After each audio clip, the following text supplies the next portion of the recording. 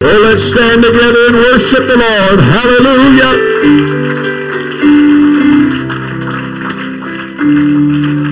The psalmist said, as the hart panteth after the water brook, so doth my soul long after thee, O God. To understand the fullness of that verse, you have to put yourself in the mindset of a hart or a deer.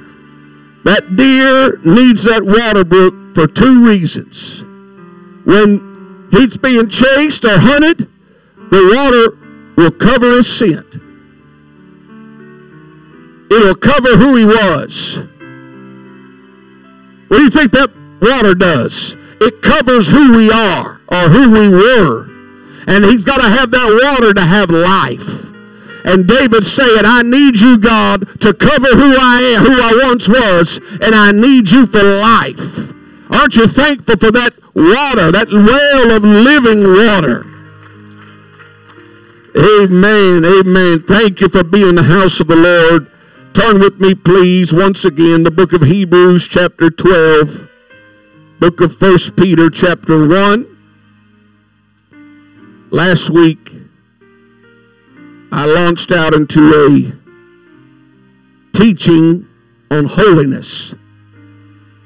By the time I'm done, I don't know how many parts that will be divided into, but my desire is to have a CD set made available for everyone who wishes to have one. If you want to listen on podcast, that's fine.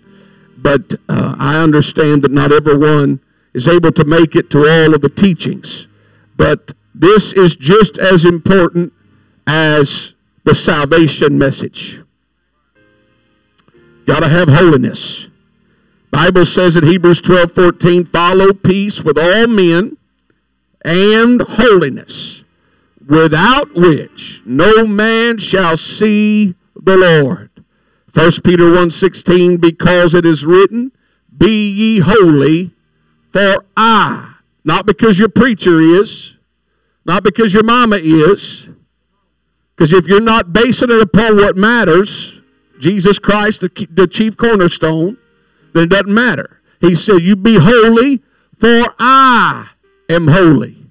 There's only one being that we should be trying to be like, and that's Christ.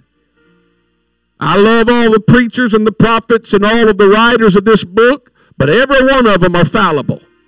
Every one of them have flaws.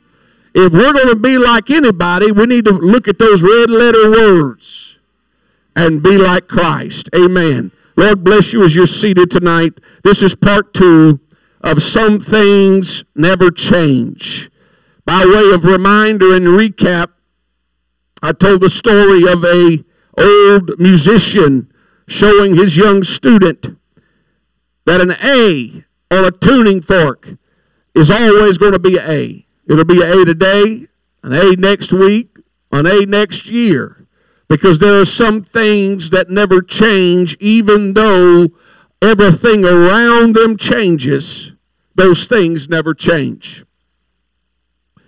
Holiness is trying to be erased and redefined by the world.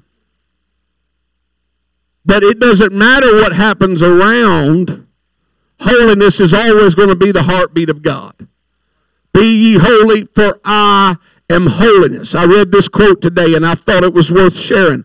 Holiness breathes in the prophecy, thunders in the law, murmurs in the narrative, whispers in the promises, supplicates in the prayers, sparkles in the poetry, responds in the songs, speaks in the types, glows in the imagery, voices in the language, and burns in the spirit of the whole scheme, from the Alpha to the Omega, from its beginning to its end. Holiness. Holiness is needed.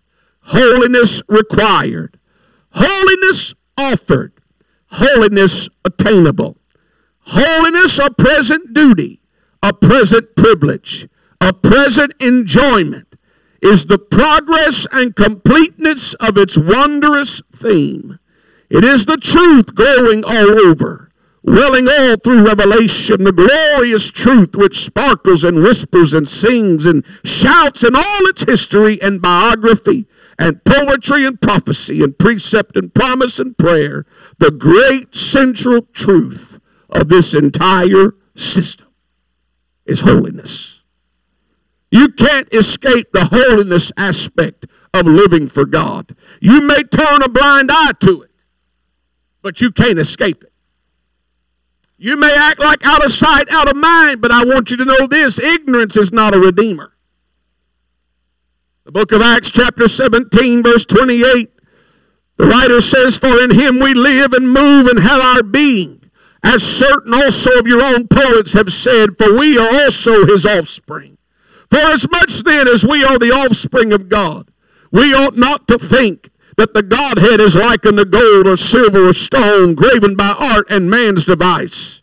Watch this. "And the times of this ignorance God winked at, but now commandeth all men everywhere to repent." What he was saying is, there was a day when they didn't have revelation. There was a day when they said, "Oh God, I didn't know this," and they made images of their own. And he said God would wink at that ignorance because they didn't have the Holy Ghost to guide them. But he says now God no longer will accept ignorance as a redeemer, but he commandeth all men everywhere to repent. Because you will not be able to stand before the Lord and say, "I didn't know." We must have the principle. I'm recapping, okay? The principle and the purpose. We've got to have the what coupled with the why. There was a day when a preacher could walk to a pulpit and say, "You know what? I don't believe we should eat pecans anymore." And people would go, "All right, no more pecans the rest of my life." That's just how it was. They took him at his word. He was trying to establish a line.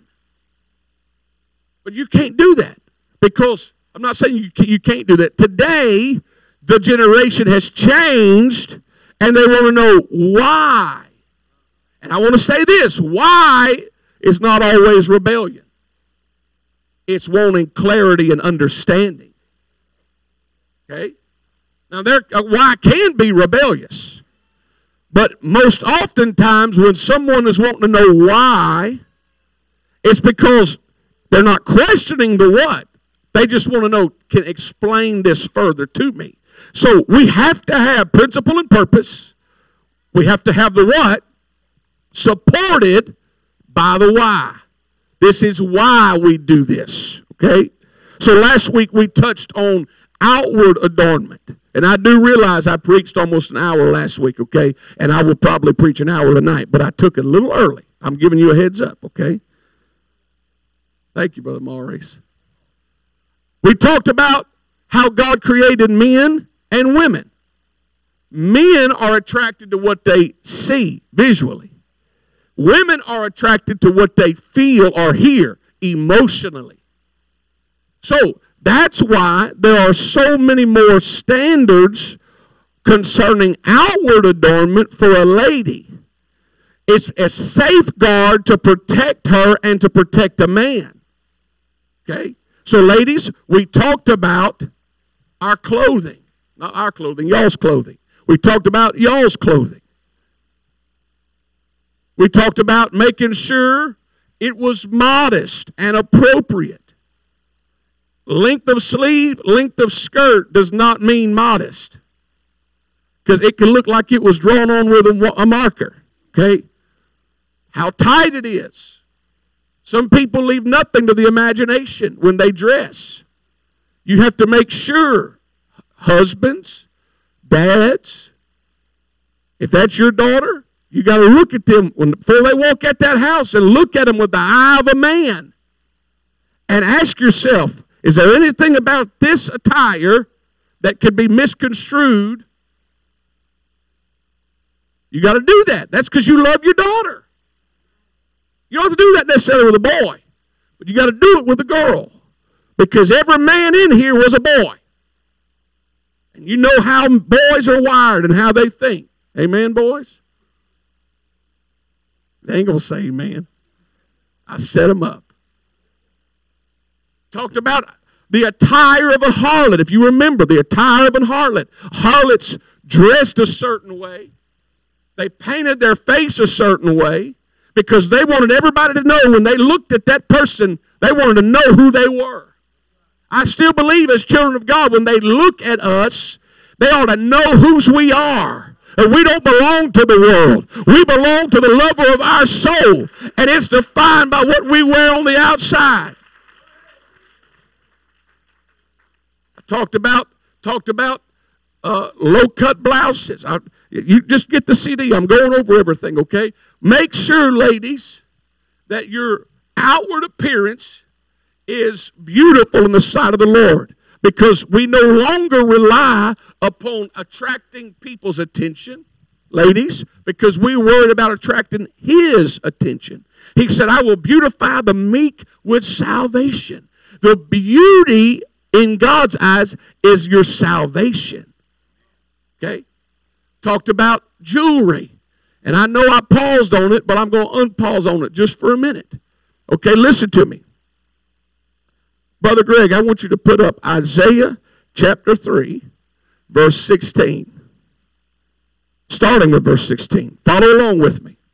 Moreover, the Lord saith, because the daughters of Zion, talking about Israel, are haughty, and walk with stretched forth necks, and wanting eyes, walking and mincing as they go, and making a tinkling with their feet, talking about jewelry and ankle bracelets. Therefore the Lord will smite with a scab the crown of the head of the daughters of Zion. And the Lord will discover their secret parts.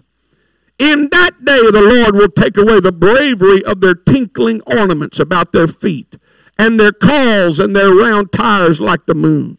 The chains and the bracelets and the mufflers, the bonnets and the ornaments of the legs, the headbands, the tablets and the earrings, the rings and nose jewels, the changeable suits of apparel and the mantles and the wimples and the crisping pins, the glasses and the fine linen and the hoods and the veils. And it shall come to pass that instead of sweet smell, there shall be stink, instead of a girdle a rent, and instead of well-set hair, baldness, and instead of a stomacher a girding of sackcloth, and burning instead of beauty. Thy men shall fall by the sword, and thy mighty in the war. And her gates shall lament and mourn, and she being desolate shall sit upon the ground. If you look at the picture that he painted of these people, they had become so haughty and gaudy in their apparel and their adornment and their jewelry that God said, I'm going to strip them of everything that became their God. I'm going to strip them of everything that they define themselves by. And so here as a pastor, you have to examine my stance as a Moses of Israel. If you read the story, when God brought him that mountain, he said, Moses, you better tell them if they touch the mountain, they will die. Don't let them touch the mountain. So it fell upon Moses to establish where the mountain starts. Because you can't define where the mountain starts its ascension. So, because he had a heart for the people, if he thought it started here, he was not going to tell them that you can stay here, but don't cross this line. Because he understood that people will always push the boundaries. But because he had a heart for the people, he established a line with plenty of room for error. Because he knew that they were going to try to cross the line. That's what a shepherd does. And if I wanted to, I could say, hey, all right, we could put the line right here. But everybody that would cross it is going to step off into death. A shepherd doesn't do that. A shepherd leaves plenty of room. You see, years ago, the line was drawn way over here. That the most pleasing thing to the Lord was no jewelry of any sorts. Can I speak to some elders for a minute? That shepherd drew that line and said, you know what? This is the safest place. And over time, people started, well, okay, As long as it's a very simple little thing on your finger, it's okay. It's okay. What they did was they picked the fence up a little bit, and they come right here. Well, then it became, well, it could have stones as long as it's not too gaudy. Let's pick that fence up a little bit more. We're going to put it right here.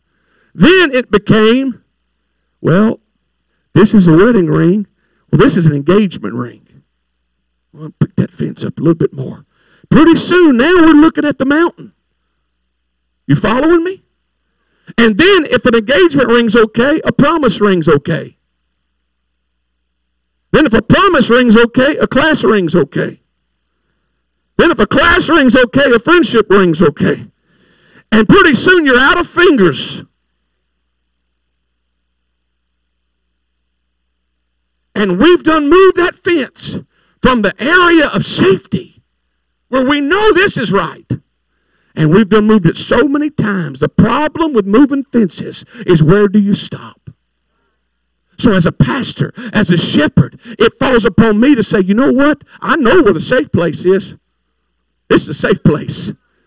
I'm going to preach the safe place. Now what you do, but this is where I got to draw it, because I'm looking out for that mountain. And if you touch the mountain, you die.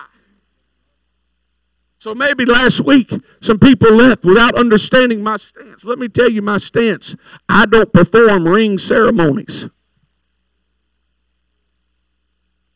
I don't know how to get any plainer than that. All I do is preach where the standard is. I preach where the safe place is. Now, if I want to step in here, I can say, you know what? No more blue shirts, okay? I don't want anybody wearing blue shirts anymore.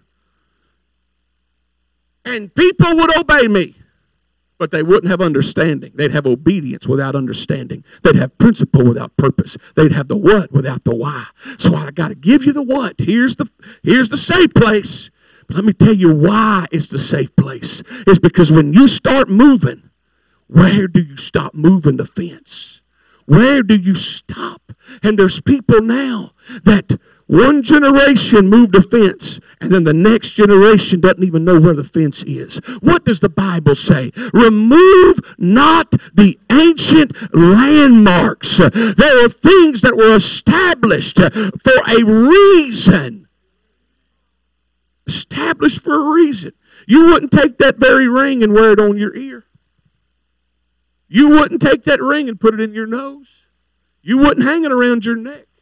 It shows me that you have a problem with the ring being anywhere other than your finger. Because a man said it can be on your finger. It's the same piece of jewelry.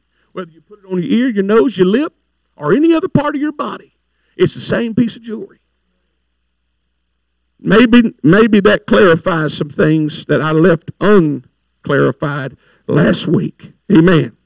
It's about the safe place. Men, our conduct defines our holiness. We don't have as many outward standards, but a woman is attracted to what she hears, what she feels. So that's why there's so much in that New Testament about how we behave ourselves as men. Lifting up holy hands without wrath and without doubting. How we speak to a woman. And this is, I want to clarify something. I stepped in it last week, and I'm hopefully not going to step into it again, okay? Because I've thought this out. There are times that you will see a not so beautiful guy with a beautiful girl, okay? And you sit there and go, how did he end up with her? I'll tell you why. She wasn't attracted to what she saw. He was. She was attracted to what she heard and what she felt. That's how those scenarios happen. Or they have a lot of money. One of those two. And maybe they're 80 and she's 40. Then it's just a matter of the waiting game.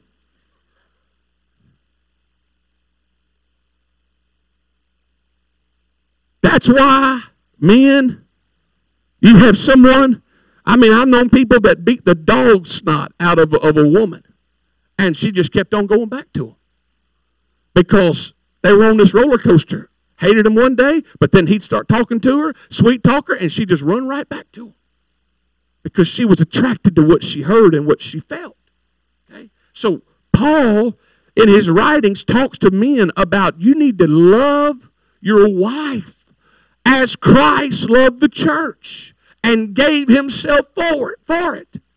That's why it says if a man will provide for his own house, he's worse than an infidel or an atheist. It's because our holiness is not measured necessarily by outward, but by our conduct and by inward.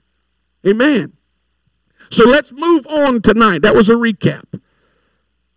Let's move on tonight. Matthew 23, Brother Greg, if you could put it up there, verse 25. Jesus says, "Woe unto you, scribes and Pharisees, hypocrites! For you make clean the outside of the cup and of the platter, but within they are full of extortion and excess. Thou blind Pharisee, cleanse first that which is within the cup and platter, that the outside of them may be clean also. Woe unto you, scribes and Pharisees, hypocrites! For ye are like unto whited sepulchres, which indeed appear beautiful outward, but are within full of dead men's bones and of all uncleanness. Even so ye also outwardly appear righteous unto men, but within ye are full of hypocrisy and iniquity." He was talking to the religious upper echelon of that day who were so worried about being seen by men. They were worried about outward adornment. They had the robes. They had everything like it needed to be. And Jesus called their hand and said, you may look like you got it together on the outside. Your problem is not outward, it's inward. Scripture is very straightforward about the need for consecrated living. However, the majority of the people can't face the thought of living without all their worldly attractions, convincing themselves that living with mixture is acceptable unto the Lord. Look at the level of the church's consecration today compared to 50 years ago. Now, we want to talk about the revivals they had 50 years ago, but we don't want to consecrate like they did 50 years ago. So where we want God to do something miraculous and something great, but we don't want to do what they did back then to get it. Now you say, well, the world's changed. The world has changed, but you got the same amount of time in a day. You got the same gospel being preached. That hadn't changed. Songs have changed. Methods have changed. But everything around has got us so stirred and desensitized. Listen to this. One man once said, I've looked for the church and found it in the world. I looked for the world and I found it in the church. The goal of the enemy is to deceive people into thinking that they can please God with a divided heart. And people are deceived when their desire for the world exceeds their desire for truth. A church that is open to worldliness will be open to deception. There's a reason that John said, love not the world, neither the things that are in the world. I let it be known far and wide at Wallace Ridge that anybody can come to this church. The Bible says, whosoever will, let him come and drink of the waters of life freely. You can come as you are, but you should not stay as you are. There's got to be something happen deep on the inside that begins to change you as you push the world out and God takes over. Put Hosea 7 and 8. Very short verse, but listen how powerful it is. Hosea 7 and 8, that's in the Old Testament. He's not flipping anyway. Ephraim, he hath mixed himself among the people. He got messed up, mixed up, and he was affected by the people. Ephraim is a cake not turned. See, in those days, they had these cakes, And they would put them in the embers of the fire, and every 10 minutes or so, they would turn the cake, and they'd flip the cake, they'd cook the cake. It's the same when the angel went and visited the prophet by the brook. There was a cake on the coals. If you read the scripture, it said there was a cake on the coals and a cruse of water. That meant there was a cake that had been cooked in the coals. And he said, Ephraim, you're like a cake that's only been cooked on one side. You didn't fulfill your purpose. There's peril in a partial product. I wasted a good message right there. And this is what the Bible says in the last days, that there will be people that have a form of godliness, but deny the power thereof. They're just like Ephraim. They have mixed themselves among the people, and they're like a cake that's not turned. On the outside, on one side, you look at them and everything's good. They got the dress down. They got the attire down. They got the clap. They got the running the aisles, the hand waving, the sing. They got it. On one side, they got it. But that's not the side that's going to make them miss out on heaven. It's the other side of the cake that isn't turned. It's the inward man that Jesus said, your problem is that you're so focused on trying to appear righteous before men that you're not righteous before God. They want the approval of men instead of the approval of heaven. You see, we're in that day and age where they've allowed the world to mix in with them. They've allowed the world to start mingling in with them. Let me tell you something, young people. If you ought to try to be like anybody, it ought not be anybody in the world. If you want to make role models, make people in the church that's your role models. Make Christ your role model. But don't get your fashion from the world. Don't get your speech from the world. Don't get any part of your life from the world, because it's going to take over your life, and it's going to be like a cake half turned.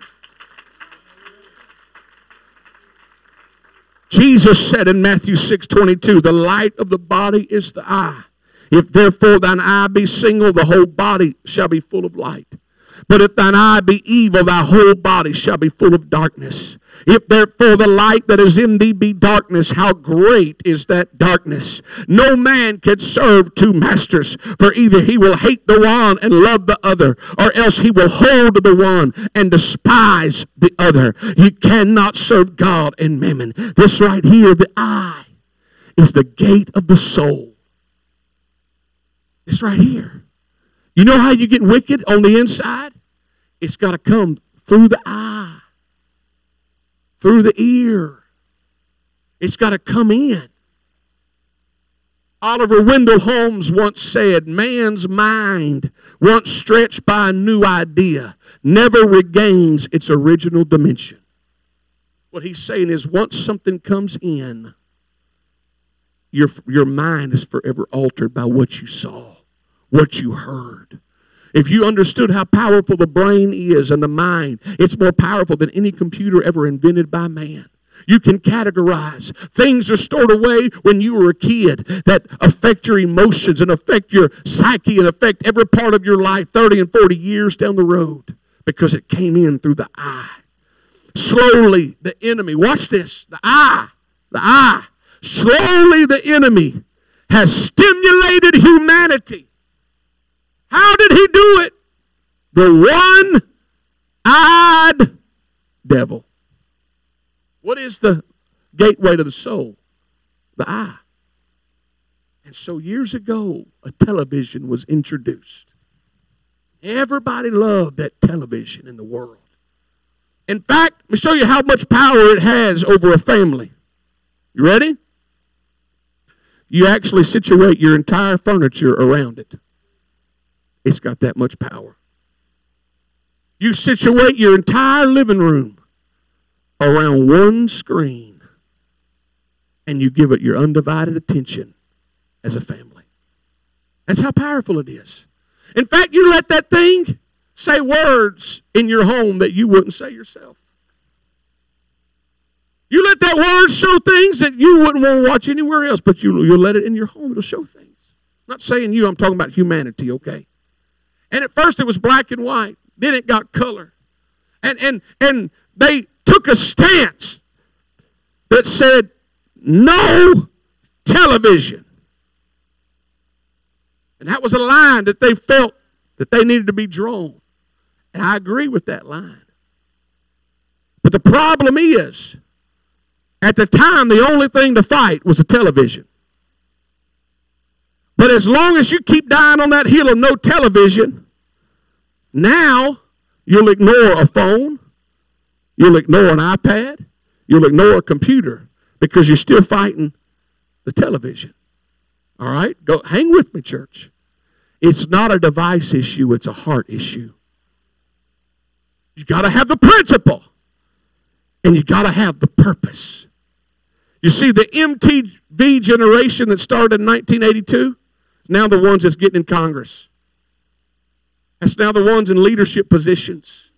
And they become desensitized. One director of a horror film, watch this, said this: a screen is a portal for the spirit world. That's what he said. It wasn't a Christian. That was a director of a horror movie. Said screens are portals for the spirit world. If our holiness is based upon not watching TV, then we can watch any other mobile device and we'll be fine. Okay? I'm talking about the what is more than just a device issue. Hollywood is part of the problem, but Hollywood's not the whole problem. And humanity is going to find loopholes. I know people that have said, oh no, I ain't got cable. I ain't got cable. They had satellite. They weren't lying. They didn't have cable. They had satellite. Because it's pushing against that fence. Pushing against that fence. We want to be right over here and check all the boxes, but we still want to be able to enjoy what we want to enjoy over here. Okay? We can't preach. There's going to be so many devices come out that you can't preach against everything. But if you preach the principle, so what is the principle? David said this: I will behave myself wisely in a perfect way. Oh, when wilt thou come unto me, I will walk within my house with a perfect heart. So he's saying my conduct, I'm going to behave myself wisely. But then he said this, here's the principle: I will set no wicked thing before mine eyes. I hate the work of them that turn aside, it should not cleave to me. So if you govern yourself by the principle and the purpose, I will set no wicked thing before my eyes. That it'll apply to a TV, it'll apply to a phone, it'll apply to an iPad, it'll apply to a computer, it'll apply to a magazine or a book. Because I'm not living by a device, I'm living by a principle that says I'm not going to set any wicked thing before mine eyes. If all we did was preach against Hollywood, you know, there's a lot of stuff on YouTube that don't come from Hollywood. That's just as bad, if not worse. Okay? Some of you are like, YouTube, what? You what? If you're under 50 or 60, you might know what it is, okay? But there's things online, people can put their own content online, and it's full of vile filth that doesn't come from Hollywood. So if I just say, we can't watch anything that comes from Hollywood, oh, okay, let me go watch all this stuff over here that don't come from Hollywood. You're missing it. You're missing it. It's about I will set no wicked thing before my eyes. The enemy of your soul is not dumb. He's planned his work and is now working his plan. Yes, the TV is a major influence, but we're living in a day when TV is mild compared to other screens. How many people do you know that's been divorced over a TV? They might have broke a TV. But how many people do you know that have been divorced over a other screen, a computer, a phone, an iPad? Because the TV is real big. It's out in the middle of the living room. Everybody sees it for the most part. But I can take that phone or that iPad, I can go in private somewhere. And while technology is good, it's enabled people to sin in private. It's affected holiness. Talking to good people. Young people, don't raise your hand. I'm giving you a heads up. Unless you feel convicted, then get to the altar. But parents, from the front row to about that fifth row, fourth or fifth row, it would blow your mind of what they've already been exposed to beginning at 12 years old. blow your mind. They weren't exposed over a TV. You know where they were exposed? Internet.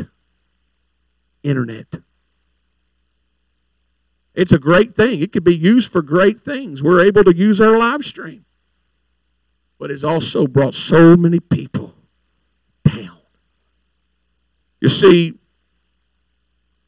I want to take a moment. We've allowed screens to change society. So much is happening right under our nose, and it's not for the good. I want to say this first. Children are not born with a desire for media. They're taught that. They don't know what a screen is. They don't know what a TV is. They're taught that. They're born with a desire for milk and food and sleep and love. Everything else they're taught. And so they have been taught to desire and crave media. Here's a few of the effects of media that I read. Number one, it glazes them.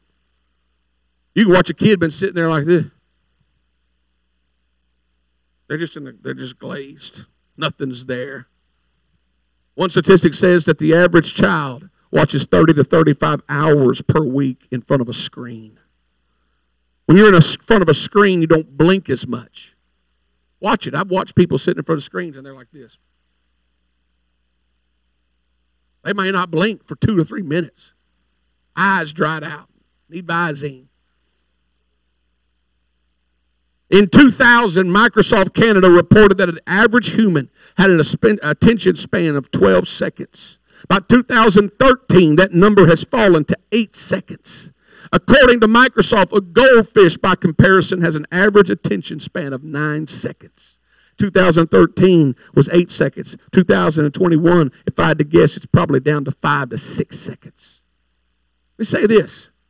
50 years ago, you couldn't count on one hand the people that had ADHD in the United States. But screens have changed society. And now, if a boy wants to be a boy, he's got ADHD. No, he's a boy.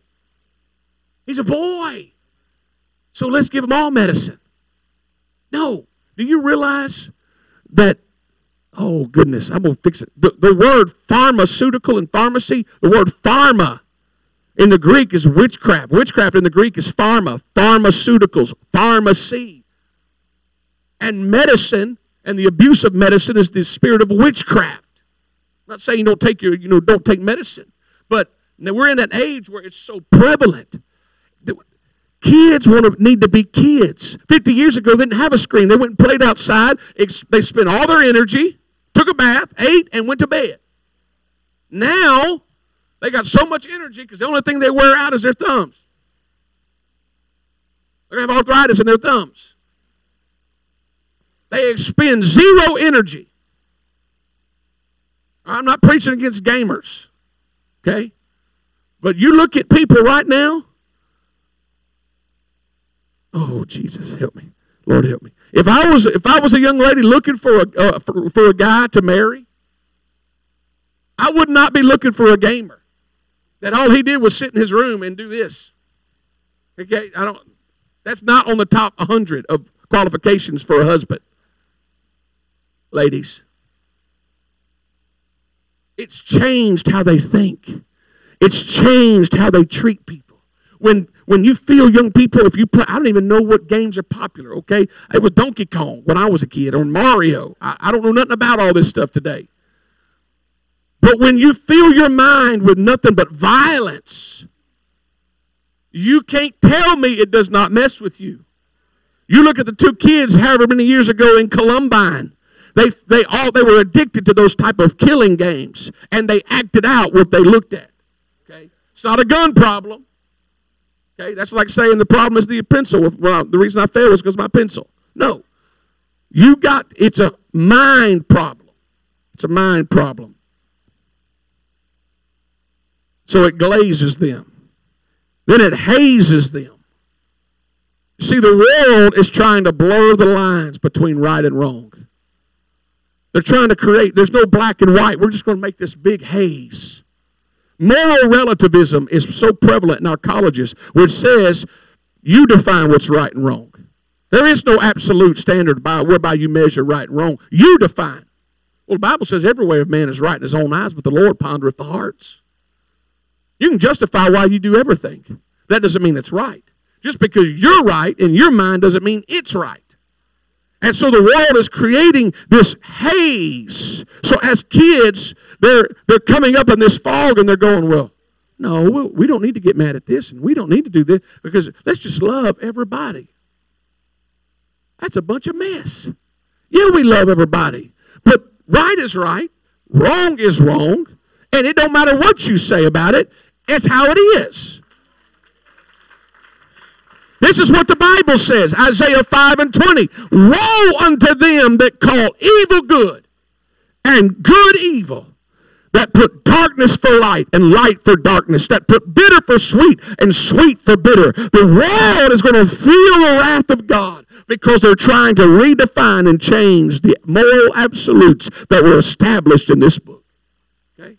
Just because a man wakes up one day and says, I think I want to be a woman, does not mean he's a woman. There is one thing that makes a man, and it is one chromosome. Okay? And you can't change chromosomes. You can change anatomy, but you cannot change chromosomes. So they can think and act whatever they want to do, but that does not make them a woman. Okay? Amen. Then, third thing is, it raises them. So, here's what it does. It glazes them, it hazes them, and it raises them. We now have a selfish generation. I'm talking about at large, okay? I'm not talking about the church. If it fits, it fits. We have a selfish generation that view children as an inconvenience to their lifestyle rather than an asset to their family. I've heard people say, well, I don't want to have kids because I can't do what I want to do anymore. Okay? Yeah, kids change. Kids change the dynamics of everything. That's how God designed it. It's called growing up. Imagine that. So what happens is because they don't want those kids to inconvenience them, they'll try to do anything to appease them. If that means throwing a screen their way just to get them to be quiet, all right, go ahead. Just leave me alone. And so that it raises that child. So we let the screen teach them instead of us teach them. Is it any wonder that we now have a generation that reflects the values of the world instead of the values of Christ? I'm teaching about inward holiness. Everything that comes through the eyes, and I'm watching the time. I've got 15 minutes before I become a liar. Amen. I'm just joking, okay? 4 of the 12 ways that I read 12 ways that phones are changing us. I'm going to give you four ways that stood out to me. Number 1, we ignore flesh and blood. Mom and Daddy, when you give your device more time than your child, something's backwards. Something's wrong. It's not how God intended it. Secondly, we crave immediate approval. We crave immediate approval. Everybody's getting so offended these days. Everybody's offended over everything. And if you don't, I don't understand all this, so if I botch this, young people, forgive me because I don't know about all this. If you don't follow somebody or have them follow you, or you don't get your photo liked or whatever, it messes with people's mind. Now, here's how I work. This is my small brain, big explosion, okay? Why would you follow somebody that you don't know? In real life, you wouldn't just go up to a stranger and want to know all about them. Like, you don't do that kind of thing in real life. But you can do it in social media, and it's okay because people gauge themselves by how many followers they have, how many hearts they have, how many likes. And so they want to post a picture, if this is how it works, and then the next morning they want to get up and see how many people liked it or hearted it or whatever they did to it. And so we crave immediate approval. Thirdly, this is a big one. We're losing our literacy because people don't know how to talk no more. They don't know how to spell no more. But somehow they make it through high school. I don't know how that happens if they can't type, they can't spell. It's changed everything. But here's the other thing. People get comfortable in their secret vices. They get comfortable. I'm hurrying. If it makes you feel any better, I've got 3 pages. Let's not just talk about media. It applies to what we read. If you saturate your mind with romance novels, I don't care if it's real or not. If you saturate your mind with it and it's painting a picture in your mind, it can affect you. What you listen to, young people, can affect you. I don't listen to music. Every now and then, my girls will get in and they want to listen to all these different gospel songs, and I got about a 3-minute window to listen to it, okay? I listen to preaching or silence. That's it. But if you start putting in country music, rap music, that's still a popular. I don't even know if that's popular. It might be popular in your life. I don't know. If you start putting in rock and roll music or pop music, let me show you how this works. You look at all the major singers, major actors, people that over the past 20 or 30 years have been pushed so hard in people's eyes. And now, through social media, they all have a unified front, and their agenda is totally contradictory to this book. And the enemy is using all the popular people in the world to push his agenda. Can't you see the handwriting on the wall? Can't you see how he's unfolded it over the past 30 years? It's no wonder. In fact, parents, if you hadn't read it yet, I'll name her. I don't care. There was a popular child star named JoJo Siwa that just this week, after gathering millions of kids following, stepped out as LGBTQ whatever. Look how many people, how many kids are looking up to her. I told my wife, you purge any, I don't care if it's a hair bow. If it's got any JoJo Siwa on it, it goes. I don't want that junk in my house. I don't care if she even knows who I am or if she endorsed it, I don't want it. But that's how the enemy works. Get them while they're young. Millions of kids look up to her. And all of a sudden, now she's 17 and she steps to the forefront and says, look at this. And all them kids are going, well, JoJo Siwa. Amen. Social media. And I can't spend all my time on this. Number one, if you don't have common sense, you shouldn't be allowed to have it. That's my number one feeling on it. Facebook has proven itself as just a tool of the enemy. Just a tool of the enemy. If you're going to have to, if you just say, I can't live without Facebook, and that's up to you. I can live without it. That's up to you. If you got to have it, you ought to thoroughly purge whoever is on your friend list, however that works. Just go through and clean house. Let me give you a scripture. Okay? Proverbs 13:20. He that walketh with wise men shall be wise, but a companion of fools shall be destroyed. You know what that scripture says? Be careful who you link yourself up with. Here's why there's so many problems with social media. Because everybody's in your life for a reason and for a season. Some people will be with you through your whole life. But some people, God has to remove from your life for a divine reason that he doesn't have to tell you. And here's the danger with social media. You start trying to put back into your life people that God took out of your life. And God took them out for a reason. And you're trying to bring them back in. That's why you have people that are hooking up with people they dated in high school. Having affairs, leaving their families. Because God took that person out. But 25 years later, they said, no. They saw him on Facebook and said, I think I need them back in my life.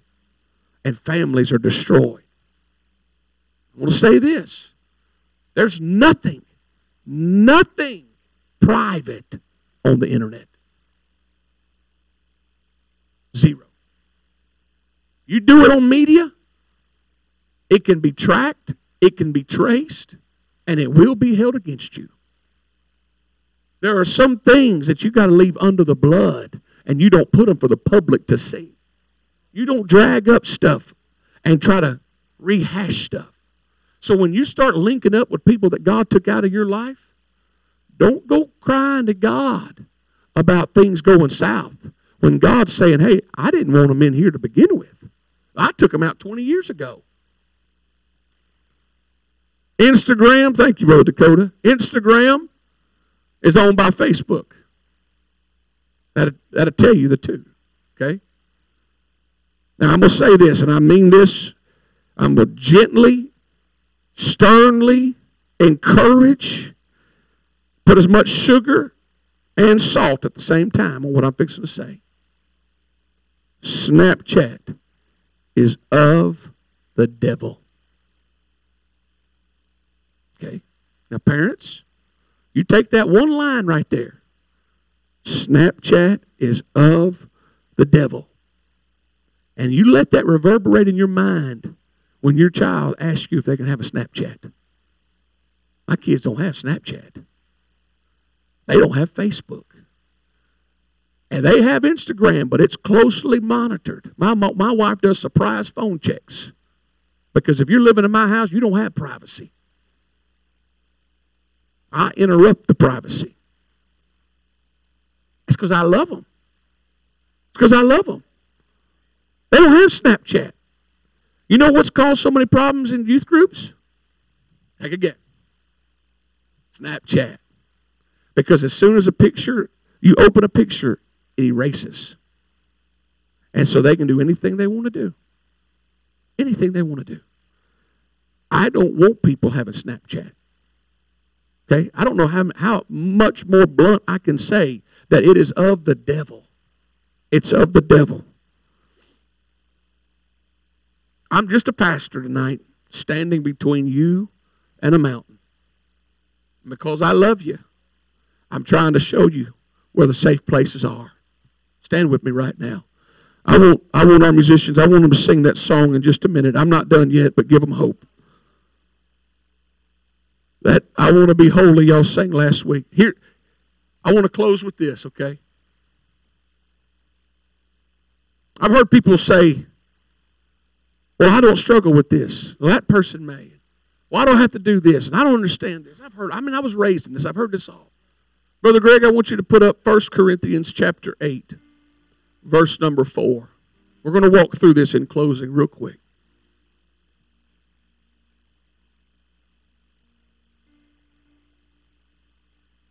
Paul says,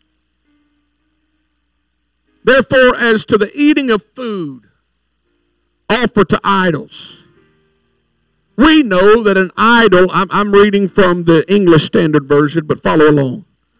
We know that an idol has no real existence and that there is no God but one. For although there be so-called gods in heaven or on earth, as indeed there are many gods and many lords, yet for us there is one God, the Father, from whom are all things and for him we exist, one Lord Jesus Christ, through whom are all things and through him we exist.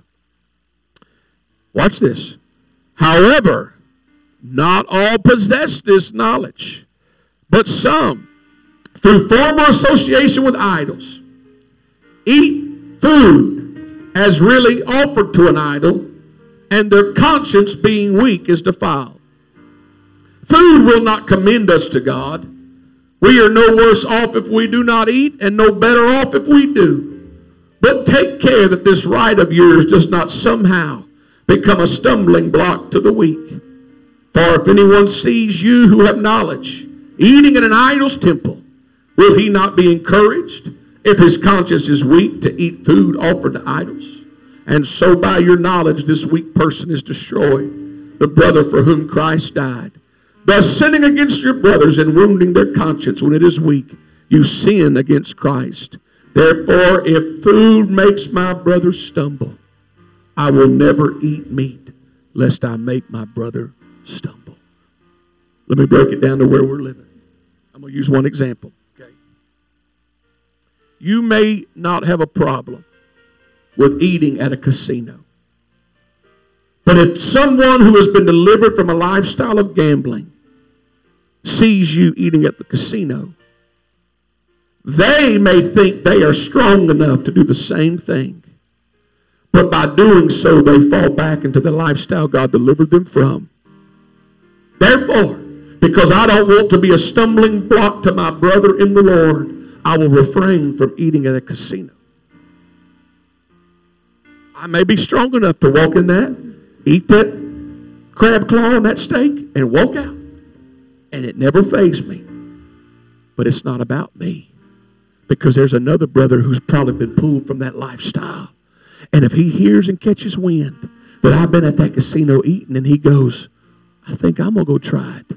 That one trip, he could walk in there and see those lights and fall right back from the life God delivered him. So Paul said, if it's going to be a stumbling block, you may be able to handle it.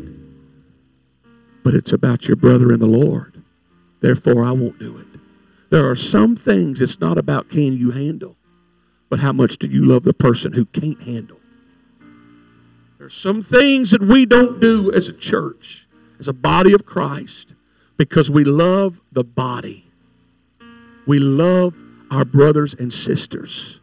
And I don't want to be a stumbling block to somebody who is trying to make effort and grow in the Lord. Does that make sense? Amen. I want us to come, if you're comfortable doing so, I want us to come and sing this to the Lord.